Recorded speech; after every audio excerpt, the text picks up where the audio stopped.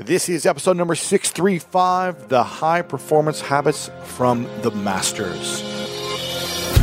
Welcome to the School of Greatness. My name is Lewis Howes, former pro athlete turned lifestyle entrepreneur, and each week we bring you an inspiring person or message to help you discover how to unlock your inner greatness.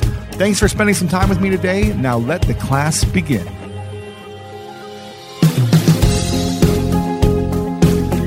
I can predict the long-term outcome of your success if you show me your daily habits. John Maxwell said that, and this episode is a little different. We're trying something new. We've got over 620 plus episodes on the School of Greatness podcast. And for some of you who are just joining us, it could seem daunting. Like there's 600 of these episodes out there. You've got some of the greatest world leaders, world changers, world-class athletes, rock stars, celebrities, influencers, doctors, revealing some of their greatest insights, the wisdom from the biggest mentors in the world. It's all here in these episodes. But what do I do? Where do I start? And if I've listened to all of them already, what's a great recap for me to sharpen my mind and move forward into action to create extraordinary results in my life? So I wanted to start featuring some of the biggest nuggets of wisdom that I've heard, that maybe you heard as well, but you might have forgot, or maybe you missed out on because you just didn't hear that specific episode. And I wanted to get you the best support in your life right now to help you get to the next level with some amazing coaches and wisdom that's really going to support you. So this first episode on this series is a mashup of some of the best wisdom I've heard on creating and keeping the habits that turn you into a high performer. So I'd love to hear your thoughts on this. I think it's mind-blowing and powerful what these individuals are about to share with you, because we've got some featured moments from people like Brendon Burchard, Tony Robbins, Mel Robbins, and Michael Gervais. These are going to be some powerful nuggets right here. So make sure to take a screenshot while you're listening to this. Tag me on Instagram. Send a tweet on Twitter. Let me know the thought or the quote that you enjoyed the most. lewishowes.com/635 to share out all the information that's on the show notes there. Before we dive in, I want to give a big thank you to the fan of the week. This is from Stephen Boma, who said, choosing to listen to the School of Greatness is one of the best decisions I've ever made. I listen to the podcast almost every day, and I'm filled with positivity. Lewis is an awesome human being who has meaningful conversations with other human beings for the purpose of our learning. Thank you so much, Lewis, and keep being great. So, Stephen, thank you so much for your support, and you are the fan of the week. Again, if you guys haven't shared your review on iTunes yet, we've got almost 3,000 five-star reviews over there. So go ahead over there, leave us a review for your chance to be shouted out as the fan of the week. Remember the Thai cave rescue? What about the mission depicted in Black Hawk Down or the epic rescue shown in Captain Phillips? You've probably heard of all of these, but did you know that the U.S. Air Force Special Warfare played a pivotal role in all of them? These airmen are the most highly trained warriors on the planet. Other forces like the SEALs and Army Rangers call on them to provide skills no one else can. Not many people make the cut.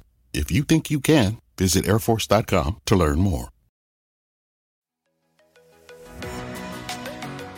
Luxury is meant to be livable. Discover the new leather collection at Ashley with premium quality leather, sofas, recliners, and more, all built to last. No matter how many spills, scuffs, or pet-related mishaps come its way, the leather collection at Ashley is made with the durability you need for the whole family. Shop the new leather collection at Ashley and find chairs starting at $499.99 and sofas at $599.99. Ashley, for the love of home. So many of us love coffee, like the living for it type of love. Some like it hot, some like it iced with a splash of creamer, and some like it with a cold foam topping. Many of us stop into coffee shops on our way to work more often than we'd like to admit. But now, thanks to International Delight Cold Foam Creamer, you can make cold foam coffee at home, or in my team's case, in the office, and it's a game changer. I was just chatting with a teammate of mine about our love for the occasional sweet treat coffee. Sometimes it's just the thing you need as a pick-me-up on a busy busy day, and we just stocked our office fridge with International Delight Cold Foam Creamer, and it never misses. The team's favorite flavor so far is the caramel macchiato. You just shake the canister and spray it into your coffee, and voila, you've got an incredible cold foam coffee, no frothing, fancy machines, or mess required. International Delight Cold Foam Creamer foams and creams your coffee from top to bottom. The best part, it works on both hot and iced coffee. It comes in 3 foaming, delicious flavors: French vanilla, sweet and creamy, and caramel macchiato. So you can switch things up depending on your mood. Look for your favorite flavor next time you're at your grocery store, and be prepared to say goodbye to your barista. International Delight Cold Foam Creamer. It's foaming delicious. Again, every day is a new opportunity to increase our level of production, our performance, increase our mindset, our positivity, and our impact in the world. And this episode is all about how to increase that high performance in our life and to inspire those around us to do that as well. So without further ado, let me introduce to you the masters of high performance habits. Creativity is not strongly correlated with high performance. And if you told me that 7 years ago, I would have fought with you for like 2 or 3 hours. But then in one interview with one of the world's largest CTOs, Chief Technology Officers, he said, Brendan, they're a top 10 brand in the world. He said, I'm not creative. My team's not creative, but we know how to execute and scale. And execution and scale is really important to long-term high performance. Creativity might get you in the game, but a lot of people are creative but can't work their way out of a bag. Mm-hmm. And I was like, I would have argued that forever because I'm a creative, I'm a writer and a coach. I would have never thought that. Age, nationality, ethnicity, and here's a big one, compensation. Here's a big one, personality. Here's a big one, strengths. They are not correlated strongly with high performance. Some of them have weak correlations. Mm-hmm. And all those things, by the way, because if academics are listening to that, they're like, no, he's wrong. And this is tied towards high performance. It's not that those aren't important. Those things can shape your mood. They can shape lots of important life outcomes, well-being, health, happiness. But when we're talking about high performance, those are less important than these 6. And what I keep telling people is, I'm not saying those aren't important. These just happen to be more important. So the 6 habits, you want me to do those? Sure, yeah. So the personal habits, and these are the ones that move the needle the most. Mm-hmm. Number 1, high performers, you like this one. High performers seek clarity more often than their peers. Mm. And what that means for them is every situation they go into, they're seeking clarity and setting intention. And it's not like once in a while, they're doing it way more often. It's like, I've been blessed to work with Oprah Winfrey. When she has a meeting, at the start of every meeting, she asks, what's our intention here? Mm. What's the intention of this meeting? Not what's the agenda, what do I do? What's the intention? That's every meeting. So she's seeking clarity at the beginning of every meeting. That's why she's so amazing. Right? If you think about her whole career, she was always trying to have people seek clarity on who they were so they could be themselves. That's what high performers are doing. They just do it more often. They seek clarity before they shoot that video, before they have the podcast interview. But specifically, we found 3 practices help you get better at seeking clarity. Number 1, they are seeking clarity in what we call the future 4. So you've probably heard that successful people are more future-minded. Mm-hmm. It's true. And specifically what they're looking at, if you talk to a high performer, they're more clear about who do I want to be in this upcoming situation. And by the way, it's not about who I am, it's about who do I want to be. They're more future-oriented. They're more intentional about who they want to be in social situations. So it's like, I want to have this type of interaction with Louis today. Mm-hmm. That's intentional. They're more clear about what skills they need to develop to reach their next level of success. Right. Here's how you really know an underperformer. Open up their calendar and look for any evidence that they have planned their own curriculum for greatness. If they don't have classes or courses, if they're not actively skill building, there's no chance of high performance. I mean, maybe they can dumb luck into it for initial success, but high performance is long-term success. You got to be building your skill sets. Constantly learning, constantly growing. Being aware of it. And the last of the future 4 is, I know the service I want to provide in the future. Talk to any high performers I'm sure you've interviewed. They kind of know the service and the difference they want to make. Maybe not precisely, but they're asking the question. Mm-hmm. So that's some of what we know. They seek clarity. And that's kind of the first practice, is asking questions in those areas. And the other two real fast is when you're seeking clarity, they're more clear about the feeling they want to have. Like an Olympic sprinter who's won gold is more likely to have said before he went or she went on the track, how do I want to feel out there? Not like just the result, like when the foot's in the block and I'm arms down, like what do I want to feel? Like they're very aware of the feeling they're trying to get. Yeah, I don't want to feel nervous and stressed. I want to feel calm and clear and smooth. And and they're doing that self-talk, which is seeking clarity. And then the last one, which is really important, they're clear about what's meaningful to them now and what might be different in the future, which is something I didn't know until we did a lot of the interviews or the conversations. Is a lot of people kind of know what I like now. They know what their passion is, but it's like, what's going to be meaningful to you later, like in 5 years? They've thought about that. I would say they've done the work. So that's just the first habit. And so the book kind of opens with that story of like finding we all have to decide who we are and what we want and how to get it at this stage of our life. And when we don't know that, reaching high performance can be really hard. Yeah. It's all about clear vision for me. It's the first chapter in my book is the greatest leaders in the world have a clear vision. Love that. Yeah. That's it. And they got that vision by seeking clarity. Yes. That was the habit that gave them the vision. They were consistently seeking, like, they asked themselves more questions. That's one of our findings. They literally are doing more of the self-talk, asking more of the questions, which is so important. Yeah. Awesome. Yeah. And I love how you talked about this. You say the world cares less about your strengths and personality than about your service and meaningful contributions. Then why do so many of us focus on our strengths and personality? Yeah. Think? That was a huge finding. That's another one. I would have completely freaked out on anybody. Strength Finders, all these other books out there, it's like we focus on our strengths. And unfortunately, that's in the history of personal development, that is the greatest false dichotomy that there's ever been. Focus on your strengths, it's like you have to do both. You have to do both. But what we found in our research, which surprised me, high performers do not report working on their strengths any more than regular people. So that's not what gives them the edge. One of the chapters opens up with this guy who wrote this email, really highly successful guy. And he wrote this email to me, says, and I'd put him through all this. I put him through StrengthsFinder, the Berkman, the Kolbe, the Myers-Briggs, put him through everything. This is one of my first coaching clients ever. I knew everything about him. We knew all his background. We did all the homework. Had his peer review, his 360 assessments from work. And then I watched him fail for 2 years. And he wrote me this email and he said, Brendan, stop telling me like what successful people are like because we know my strengths. I'm not getting ahead. And start telling me what they do. And that's what this book became about. It's like, what do you need to do? Because in this email, he wrote this, which is where that finding came from. He said, this was so good. Listen to this line. He said, as a leader, I have to be honest with myself that my mission and vision should never be made to bow down to my limited human strengths. I should have to rise up to my mission or vision. The strengths aren't the relevant thing.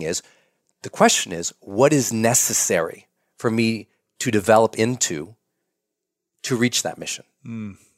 It's like, your strengths are great. And it's like, yes, of course do your strengths. But that's kind of like, what I tell people is like, let's imagine you have a bear. And that bear wants to go on top of this cliff over here. And it's never been on the cliff. And it wants to get that new honey up there, right? Telling the bear to focus on the strengths, to go somewhere it's never gone before and do something it's never done before is stupid. It's like saying, hey, you know what? Just try being more of a bear. Right. If you say, Brendan, I got this big new vision. I just say, just try being more of Lewis. I mean, it's a spiritual level that feels good, but you and I both know you're going to have to develop far beyond your comfort zones. And strengths are typically comfort zones. Yeah. We got to overcome that and go to the next level. And develop new skills and overcome certain fears and all these other things that are going to help us get to the next level. Is that right? Yeah. The whole conversation of beyond the comfort zone really requires us to go beyond our strengths. It really requires us. That is our comfort zone. That is our comfort zone. What we already know, what we're good at. And the problem with all the StrengthsFinder and all of the strengths-based movement is the assumption, and they're all written academically this way, based on what are called innate strengths. An innate strength is the assumption that you had that from birth, and that those innate strengths are what you focus on. And I'm like, well, if you had it at birth, you probably had it when you were 15 years old too. So if it's innate, you had it at 15. Are the strengths you had at 15 sufficient to serve you at 50? Hell no. You need to develop beyond what's innate and go to a whole other level. And so I take on strengths in the book in that way but I also say it almost doesn't matter because a lot of people have strengths and they suck at work because they're not doing these habits. I mean, how many people do you know I know who are amazingly strong and their strengths finders are amazing and they don't do anything all day? That's it. Yeah. A lot of people. I mean, in the sports world, there's a lot of great, talented people who had the greatest gifts, but they still weren't able to win. Yeah. Or they were lazy, or they wouldn't, hustle or sacrifice their body because they just relied on their talents, their strengths. Yep. And so they were never able to get to the championship game or get on the best teams because and they had all the talent in the world. And you're just like, if I was as gifted as this person, I would be incredible. Yes. I mean, that's the whole thing about the talent code or a lot of newer research in performance. It just says what's more important is what you do with what you got to develop into the vision of the mission you need to serve. And so the book kind of lays out a lot of the science behind that and then goes into, obviously most of it's oriented towards the 6 habits. So in terms of clarity, what is that habit that you take on a daily or monthly basis with clarity? What do you think about? You're like, every morning, what am I clear about? Or, how do you apply that habit to your life? I apply it in a couple ways. First, for me, every situation I go into, I'm consistently asking, like, what's the feeling I want to have here? If you ever see me teach, it's often, I would say, bring the joy. So I have joy triggers that I've set up in my mind that makes me more intentional about things. So, for example, I have a door frame trigger. Whenever I walk through a door, I say, bring the joy. So when I walk through that door right there, it's like, bring the joy into this room. It's just a mental trigger that I've set up for myself. Every morning in the shower, I ask myself 3 questions. And not that I shower every morning, but the ones I do, the first question I say, what can I be excited about today? So it forces me to be clear about what's going to draw joy, enthusiasm from me. Number 2, I say, what might trip me up today?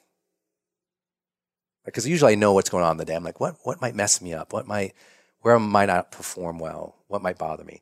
And number 3, I say, what can I do to surprise somebody today? To give a gift of appreciation or acknowledgement today. And so I think through that in the morning. So I think that helps me begin my day pretty clear. Then when I sit down before I do work, I literally look at my calendar of the day. I did this morning. And I look at whatever's going on in the day and I think about it for 20 minutes. It's one of my 20-minute routines in the morning. I literally think about my calendar for 20 minutes a day. And people think that's crazy. But what I'm thinking through when I'm looking at the calendar, I'm like, okay, I'm going to have that call. What do I want to happen on that call? What's my intention for that call? What's my goal for that call? What's the feeling for that call? How do I want to end that call? I'm going to have that time with Lewis. Like, how do I want to be there? And how can I make sure I enjoy it? Because it's a big deal. I love your show. I want to do a good job. I want to share something good for the people, even though I have no idea what you're going to ask in this. I want to be present for that and make sure I'm really there, even though maybe I have a head cold today. It's like it's like just thinking through it. I think that helps me.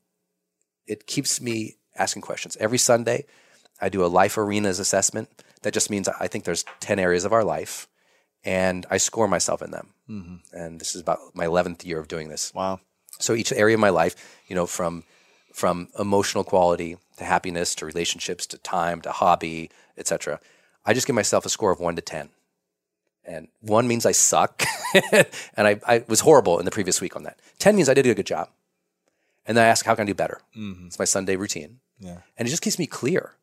And it's not like I don't sometimes, like everyone else, wonder what's going on or what I'm doing. But those habits, those were my habits.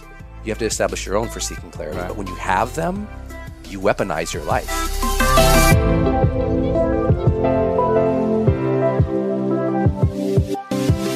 If we get the fear thing right, and we have a relationship with fear, and we look for moments to challenge our relationship with fear, I can talk a lot. I love to talk about that with you.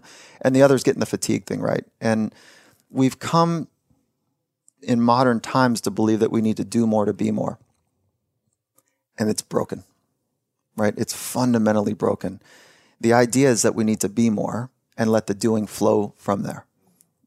be yourself, be your authentic self, be here now, be grateful, be present, and let the doing flow from that orientation is a completely different model that, it's like I'm spending my life efforts, I think, working to share that and to help some of the best doers and thinkers in the world to reorientate what got them good, but is slowing them down from being their absolute personal best. What's slowing them down? Fear and fatigue still? Yeah. Well, the idea, the framework, the psychological framework that I need to do more to be more. And that's born out of anxiety. Mm-hmm. Right? Not doing enough. Yeah. Could be doing more. And the trick. Stressing about that. Yeah. Flat out. And the trick, though, there is that'll get people good. I need to do more. Damn, I missed that jumper. How am I going to miss that jumper? Let's keep drive them to practice more to, It's like just enough anxiety will get you good, but it will slow you down for being your absolute best at some point. But why do we fear so much about what could go wrong, what other people think about us, who we're going to let down, that we're not worthy enough, good enough? Why do we fear that? It's a great question. So much. Yeah, it's a really great question. For our whole life. Mm-hmm. Yeah. So there's some biological things we can take a look at, and then there's also psychological, right? And then so it's the interaction of those two. Biologically, our brain, as best as we think, and it's 3 pounds of silly putty that sits in our skull that's more complicated than, the brightest minds in neuroscience are still amazed by how our brain works. But we think that our brain is designed to scan the world and find what's dangerous, right? And so our ancestors passed that gift on to us. Your lineage passed that gift on to you, that they were able to survive. And so how survive? Way back in ancient times, that they could scan the world and easily discern how to be ready between, now let me say it more eloquently. They could scan the world and find what was dangerous or what was threatening so that they wouldn't be eaten. Mm-hmm. Eaten by the saber-toothed tiger, as the story goes, right? Or they wouldn't eat something bad, or they wouldn't, protect themselves. That's right. So, and then not only was nature dangerous and all the elements in nature, but other humans became dangerous to each other. So now what we've created is the heightened ability to read microexpressions. And microexpressions are the small squinting of the eyes, the frontalis muscles between the eyes. And when those squint or don't move, it's a sense of threat, right? Because we don't know what's happening to that from that person. And so if you got this ancient brain that's programmed beautifully to find what's dangerous, and we scanned in an undisciplined way our environment around us, we're going to find dangerous things. Yeah. And in modern times, we're not chased by saber-tooths anymore. The new modern saber-tooth are other people's opinions. And so we're well-conditioned from an early age, and this next generation is going to be even more well-conditioned. Social media. With Insta highlight reels for everything. My life is better than yours. I'm going to show you via a snap picture. Is that, so we've got this real challenge that to pursue a path of our personal best, we have to override our DNA. That's hard to do. That's really hard to do. It requires deep commitment to training. Yeah. And that's what psychology, the optimal opportunities that psychology offers us is just that. How to train our minds to override our DNA and to use the smaller parts of our brain to scan the world and find opportunity. My career not only requires me to travel, but also gives me the freedom to. Traveling has brought me so many positive experiences and memories. Like that time I spent the holidays at an Airbnb in Big Bear with some of my extended family, and it was the perfect way to come together and connect with my family that I don't see that often. If you have a similar setup that allows you to travel often, have you ever thought about your empty home while you're gone? More specifically, how you can make some extra money by keeping your home occupied while you're out of town. I'm a big advocate for setting up a side hustle to give you an extra stream of income, and Airbnb hosting is an easy place to start. Many people host on Airbnb, including some friends of mine, but there are some people out there who've never even realized their space could be an Airbnb. Hosting can easily fit into your lifestyle, and it's a great way to earn some extra money. So if you have a home, but you're not always at home, you've got yourself an Airbnb. Your home might be worth more than you think. Find out how much at airbnb.com/host. Quaker has been a trusted name in breakfast for over 145 years, which is crazy to think about because that means they've been milling oats since before the invention of the zipper, the stop sign, and the ballpoint pen. And while clearly a lot of things have changed since 1877, some things have stayed the same, like the great taste and quality of Quaker oats. I mean, I think we all grew up with Quaker in our household. Quaker has something for everyone, like old-fashioned and quick oats, great for cooking and baking, or instant oatmeal in different flavors and varieties. One of my faves for a quick breakfast. And whether it's lower sugar or added protein or fiber, Quaker oats can satisfy the whole family. There's even Quaker fruit fusion with real fruit pieces, added vitamins, and no artificial colors for a bold start to a bold morning. Quaker, getting up to some good since 1877. Look for Quaker oats in your local grocery store. This show is sponsored by BetterHelp. A lot of us spend our lives wishing we had more time. The question is, time for what? If time was unlimited, how would you use it? The best way to squeeze that special thing into your schedule is to know what's important to you and make it a priority. Therapy can help you find what matters to you so you can do more of it. I can't emphasize enough how important therapy is for everyone. I can't imagine what my life would look like now if I hadn't made the decision to start working with a professional on my mental and emotional health. If you're thinking of starting therapy, give BetterHelp a try. It's entirely online. It's designed to be convenient, flexible, and suited to fit your schedule. Just fill out a brief questionnaire to get matched with a licensed therapist, and you can switch therapists at any time for no additional charge. Learn to make time for what makes you happy with BetterHelp. Visit betterhelp.com/Lewis today to get 10% off your first month. That's BetterHelp, HELP.com/LEWIS. How can we train our minds every single day, throughout the day, to do that? Yeah. Overcome this fear. What are the things that we could be doing? I will rattle off as many as you want to hear, like tactics. And then I also want to put a small little asterisk next to this, is that the tactic alone is not enough, right? It's the stitching of the tactics. It's the stitching of the mental skills training to each other and to one's personal philosophy. So without a personal philosophy, it's like we end up just trying all these different things to get better, but what are we getting better at? What other people want us to be? So there's a fundamental piece of work first. Got it. Right? So what would be your personal philosophy? I'll share mine. Cool. I've spent a lot of time with it, and I'll tell if I could tell a story of how it worked. I think it will harden it a little bit. So I needed a mentor when I was growing up, and I'm thankful. What's up, Gary? Like, I'm thankful for Gary. He helped me out in so many different ways, even currently today.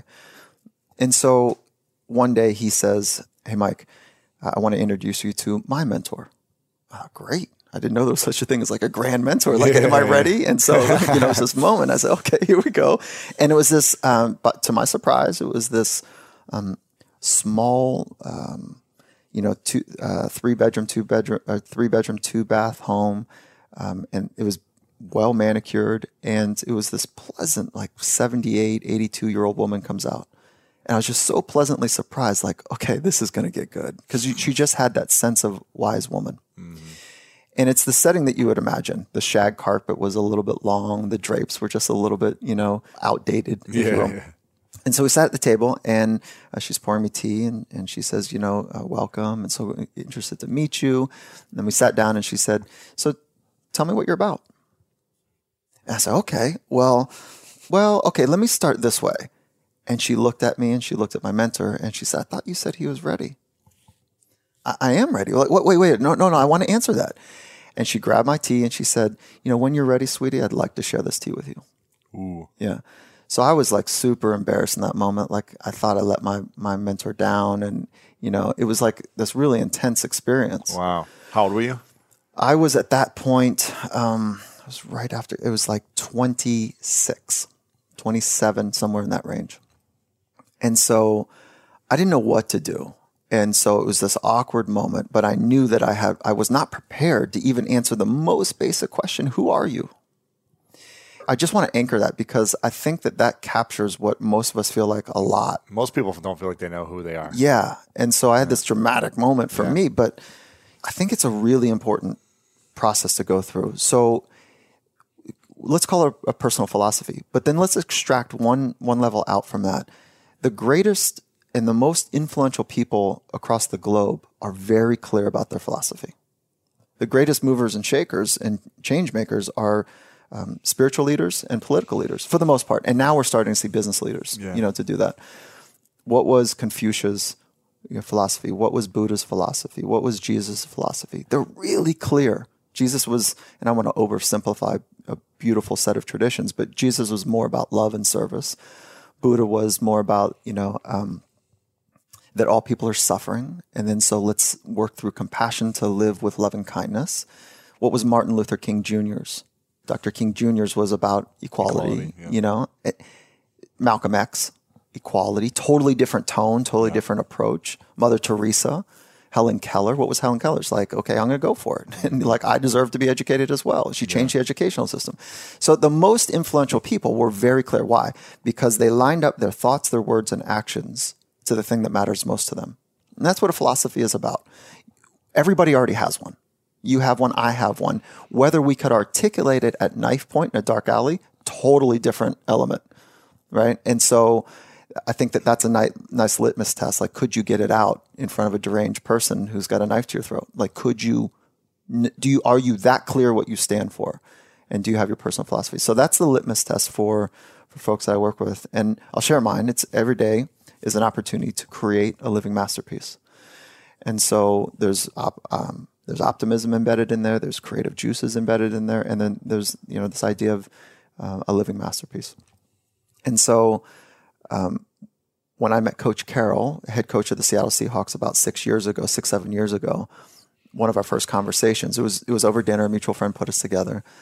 And we had this really wonderful conversation. And it was born out of what is your philosophy? So he had been on the similar journey, I should say, where he was fired from 2 head coach jobs in the NFL. Yeah. And on the second time he was fired. So from pain creates change.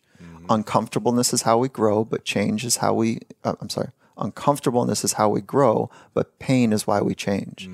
So he experienced pain and said, if I get another chance, I'm going to do it exactly the way that is authentic to me, but I got to figure out what that is. Well, yeah. So he just went and scratched down on, multiple pads, spiral, old school spiral notebooks, just wrote and wrote and wrote and wrote.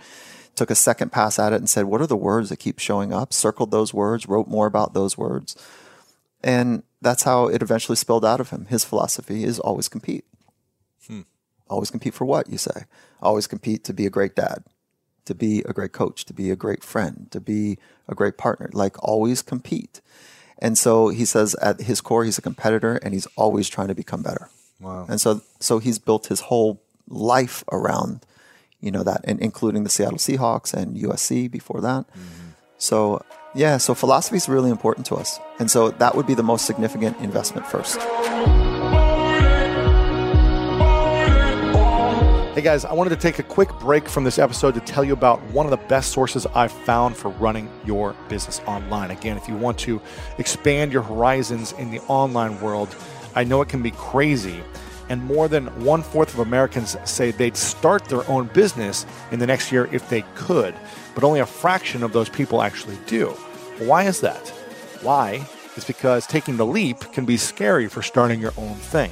And luckily, there's Weebly.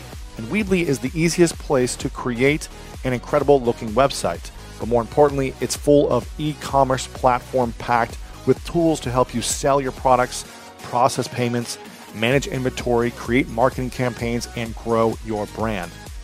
And because Weebly's mission is to help people turn great ideas into successful businesses, they've built an incredible support team. So if you've got a question, you just pick up the phone to talk to a customer success expert. There's no robots or scripts, just a friendly human who can help you with your goals. So if you've got a product or an idea or you want to share something with the world, check out Weebly, and you can have a beautiful, powerful online store up and running in a matter of hours. And because you listen to this podcast, you can visit Weebly.com/greatness and get 15% off your first purchase. Don't just build a beautiful website, build a successful online business with Weebly. Again, Weebly.com/greatness. Now let's get back to the episode. The capacity to strengthen and increase your hunger is the one common denominator amongst the most successful people. Richard Branson's a good friend of mine, and Peter Guber, Steve Wynn, all these guys, they've never lost their hunger. Most people are hungry to achieve a certain amount, make a certain amount of money, and then they get comfortable and relax, or to get a certain level of fitness, and then they relax. But, Richard is as driven today as when he was 16 years old starting. I mean, he's like on fire, and he's 65 years old. Warren Buffett is 85 years old. He's as driven today as when, he began the journey, right? And so people that have that hunger, I believe intelligence, I love people that are wickedly smart. And I work to be wickedly smart by educating and training myself and so forth and training my brain.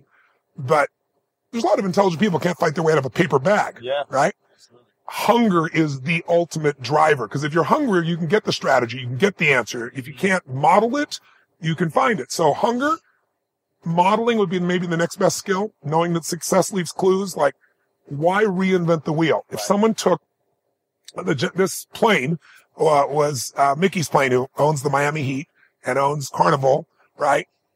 I mean, you can learn so much from a man like Mickey. It blow your mind what this man has been able to do in his life. And so why would I go learn by trial and error and maybe take 10 or 20 years when I could learn from somebody in a few weeks or a few months or a few hours, something that could save me a decade? That's what it is. Yeah. That's why I read 700 books in the first 7 years, because I was like, if somebody takes 10 years of their life, they pour into a book, and I can read that in an hour or 2 or 3 or 4, why wouldn't I? So how does someone continue to stay hungry or rediscover what they're hungry about? The best way is get around where it's better and things will hit you. Who you spend time with is who you become. So, when I started coaching all these billionaires, there's a part of me that said, I'm as smart in certain areas as they are. I got to step my game up. It's not about the money. It's about how can I take the invisible and make it visible? How can I find a way to add more value to other people to such an extent where economics are not a question whatsoever? And then I can take those economics and do even more where I'm not there. I look at money as portable power. I can leverage my money to do things for people even when I sleep. Now, I love doing these for people, and I work 18, 20-hour days still, but it's really nice to have the leverage of that as well. The most important decision of your life is deciding whether you're truly committed to being happy no matter what. Because life is going to throw all kinds of curveballs at all of us. There's the one thing that's in common in this lifetime is extreme stress. You're going to experience it if you haven't already, and even if you have, you will in the future. How you like this positive thinking. But it's just true. Someone you're going to care about is going to die. Someone's going to take advantage financially if you're not careful. You're going to find yourself in a position the government might change the rules and you can't do what you're doing before. Somebody call, like I've gotten a call saying you got a tumor in your brain. Those days alter you. And if you decide that you're going to live in a beautiful state of mind, that doesn't just mean happy. It means, people say, oh yeah, I'm committed to be happy, but my wife left me. Well, then you're not committed to being happy. You're committed to be happy unless your wife leaves you. And you can't control that. You can certainly influence it, but you can't control it. Or I'm going to be happy except my friend died. Your friends are going to die. Your family going to die. So the greatest gift you could give yourself, besides making this life about love and making this life about giving, because to give you have to keep growing, is, I believe, to make that decision and say life is too short to suffer. And most achievers like you and I, we never use the word suffering, but we get stressed, we get pissed, we get overwhelmed. Some people get sad or depressed. And those are all forms of suffering. And your entire life, you live in one of two states of suffering or beautiful states of being. In beautiful states of being, it doesn't matter what happens. You're going to find something to enjoy and appreciate. And, you and I both have interviewed people, I'm sure you have, that are born with no arms or legs, or they've lost their sight, and they're happy. Yes. And then you meet billionaires or families, they got beautiful kids, beautiful husband, beautiful wife, and they get miserable over anything. I really believe you have to make that's the most important decision of your life, is that no matter what happens, I'm going to live in that state. And then you have to do the work, which is, I got a 90-second rule. When I get pissed off or frustrated, suffering comes up. It always shows up. But what I decide is, within 90 seconds, I kill it. Because in that suffering state, I'm not going to be there for my wife or my kids. In that suffering state, if I solve it, I'm going to be miserable even though I solve it, right? I realized I would give away my happiness so easily because, look, I got 1,200 employees plus in 18 companies on multiple continents in multiple industries. Right. What are the chances that today somebody's going to screw up something? Big chance. It's 100%. And so I would be like, oh, I was so happy. And then John did this, or this person, what were they thinking? Or he opened the door in the middle of the interview, or whatever. There's always something, right? And so I decided that's the shit that's going to happen. That's part of having multi-billion-dollar companies and lots of industries. Yeah. So I'm going to enjoy it. Yeah. And when something doesn't work out, we'll learn from it. We'll grow. It's all small stuff, right? You don't sweat the small stuff. It's all small stuff. So I've really experienced in the last year, that's probably the greatest growth for me, is not letting that suffering last and calling it suffering because it's inconsistent with my identity and probably yours as well, right? Yeah. So I'd never do that stuff. So I don't. Yeah. And I call a spade a spade. Pissed off is suffering. Worried is suffering. Stressed out is suffering. And so I know it sounds esoteric because we're doing this in 2 minutes. I usually take people now through like a day of experiences where they uncover this. I ask people, if I asked you, what are 2 of the most magnificent experiences of your life so far? The first 2 things that came to the top of my head was visiting a third world country and building a school for kids and seeing their joy and being in that experience. And then 2 others was achieving a dream of being an All-American athlete when I wanted to early on, when I worked for it for so long, and then also, not to pitch myself, but writing a New York Times best-selling book and having a dream and creating that dream. So, and then now there's a pattern to those examples. I'm not just listening to the content. I'm listening to tell me what you felt. What did you feel when you helped build that school? Incredible joy. It was like I was able to give. I was able to use what God had created for me to give back and support other people. Yeah. And that contribution, that service for me was a major thing to see what I was capable of doing for so many other people beyond myself. And when you became an All-American, what did you feel? I felt a sense of, well, actually the first time I was an All-American, I was really happy and then I was really sad. I was really upset because I was driven by anger to prove people wrong that I would become it. Yeah. So I made it happen by this willing it and this commitment to like proving everyone wrong and all the people that screwed me over, like, here's why you're going to accept me and why you're going to love me. And it didn't work completely. And it wasn't fulfilling. No. It was for a moment, and then I was like, this sucks. What's the point of this? So you just so beautifully demonstrated what I want to get across. Whenever we have our highest experiences of life, 2 things are involved. Some form of growth within ourselves and some form of contribution beyond ourselves. Yeah. I could ask 100 people, as I've done this with thousands, and they always tell me something where they would face the fear, overcame something, but also in doing it, it benefited their family or benefited somebody else, or like what you did with the building. Whenever I ask people the worst experiences of their life, they will tell me something, and it was all about them. What happened to them? Yeah. So one of the reasons you valued that experience is there was growth in that experience to become the All-American. But because you did it all just about you, it wasn't fulfilling. Exactly. That's when I say life's not about me, it's about we. And that's also why when people are suffering, it's always because you're obsessing about yourself. You're obsessing that something happened and now you have less. You think you have less. Right. Or something happened and you've lost something, lost love, lost money, lost significance, lost attention, lost something. Or because you did this or said that, or because I did something myself, I'm never going to have something. Lost, less, never are the sources of suffering. And when you say, no, I'm suffering because my children aren't doing well. No, you're suffering because you failed your children in your mind. It's about you still. When you get that all suffering is obsession with self, you can snap out of it, and all you have to do is stop expecting and start appreciating. You look around and appreciate things outside yourself, the people around you, the friends sitting across here, anything of that nature, and then starting to enjoy something. If you start to learn or grow from that, if you love, which to me is an action, if you love, if you give, if you're grateful, suffering disappears instantly. But you have to tell yourself the truth. The only suffering is in your mind. It's because this brain is not designed to make you happy. It's 2 million years old. It's designed to make you survive. Happiness is your job. And happiness is a decision, and it's a daily set of practices. And the difference for me from before, if you said, do you have a beautiful, magnificent life? I was like, are you kidding me? I mean, it's like, I have this incredible mission. I work with millions of people. I have this beautiful family. I love my wife. I'm physically strong and healthy. But it's like a business. If you measure the business annually, you feel good about the business, but you're going to have some bad years. If you measure it monthly, the worst you're going to have is bad months. Daily, when I take over a company, turn it around, I find usually a dozen elements of that business, and I'll measure 5 times a day in the beginning. Wow. Because the more you measure, the better you can adapt and change. And I make everybody have to focus on it. Well, what I've done with this area of my life is instead of saying, is my life beautiful? Of course it is. Or magnificent? Of course it is. I now measure it moment to moment. Wow. So if I feel that suffering, that frustration, that whatever's coming up, I go, This is the mind. I breathe in my heart.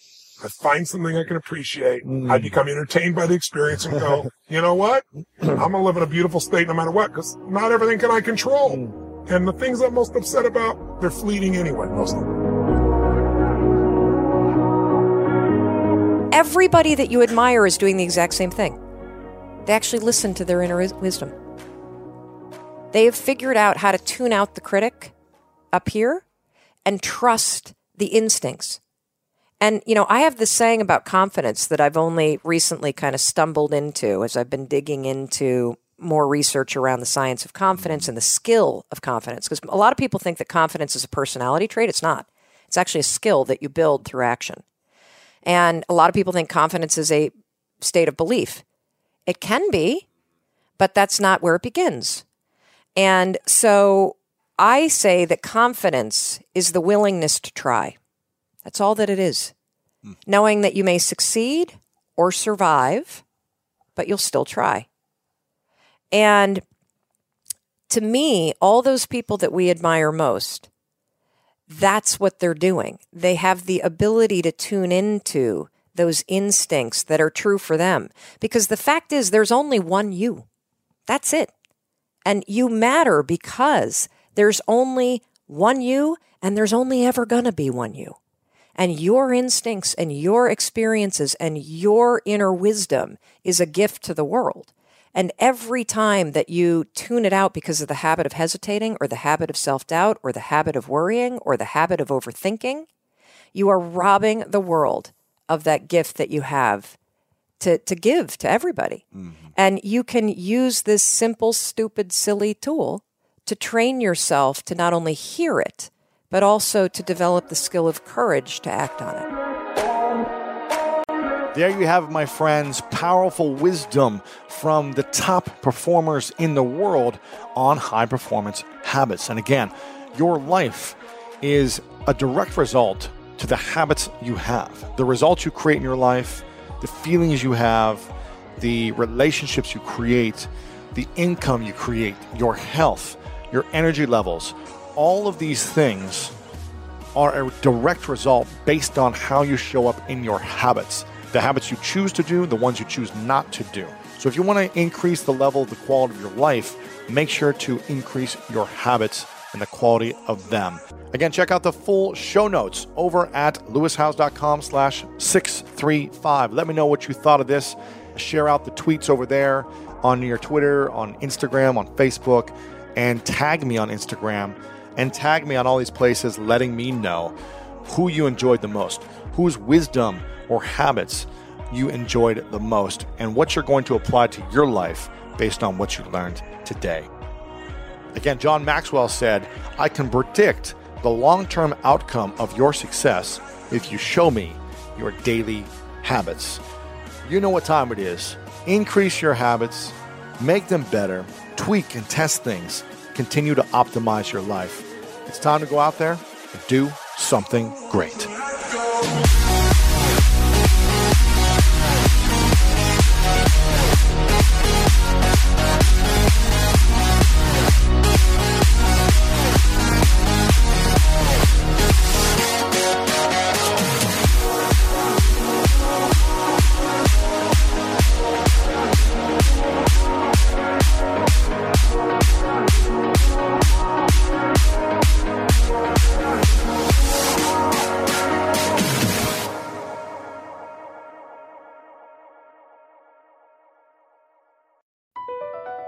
Across America, BP supports more than 275,000 jobs to keep energy flowing. Jobs like building grid-scale solar energy in Ohio and producing gas with fewer operational emissions in Texas. It's and, not or. See what doing both means for energy nationwide at bp.com/investing in America. Hey Mom, first things first, thank you. It's my 1-year anniversary of my decision to say, yes, I need help, and yes, I choose me. And that's the miracle. I'm lucky that the strongest person I know is my own mother. Love you, Mom. Maxwell. Be that strong person who makes the difference. If your loved one is struggling with drugs and alcohol, reach out to Caron for a different kind of addiction treatment. Visit caron.org/lost.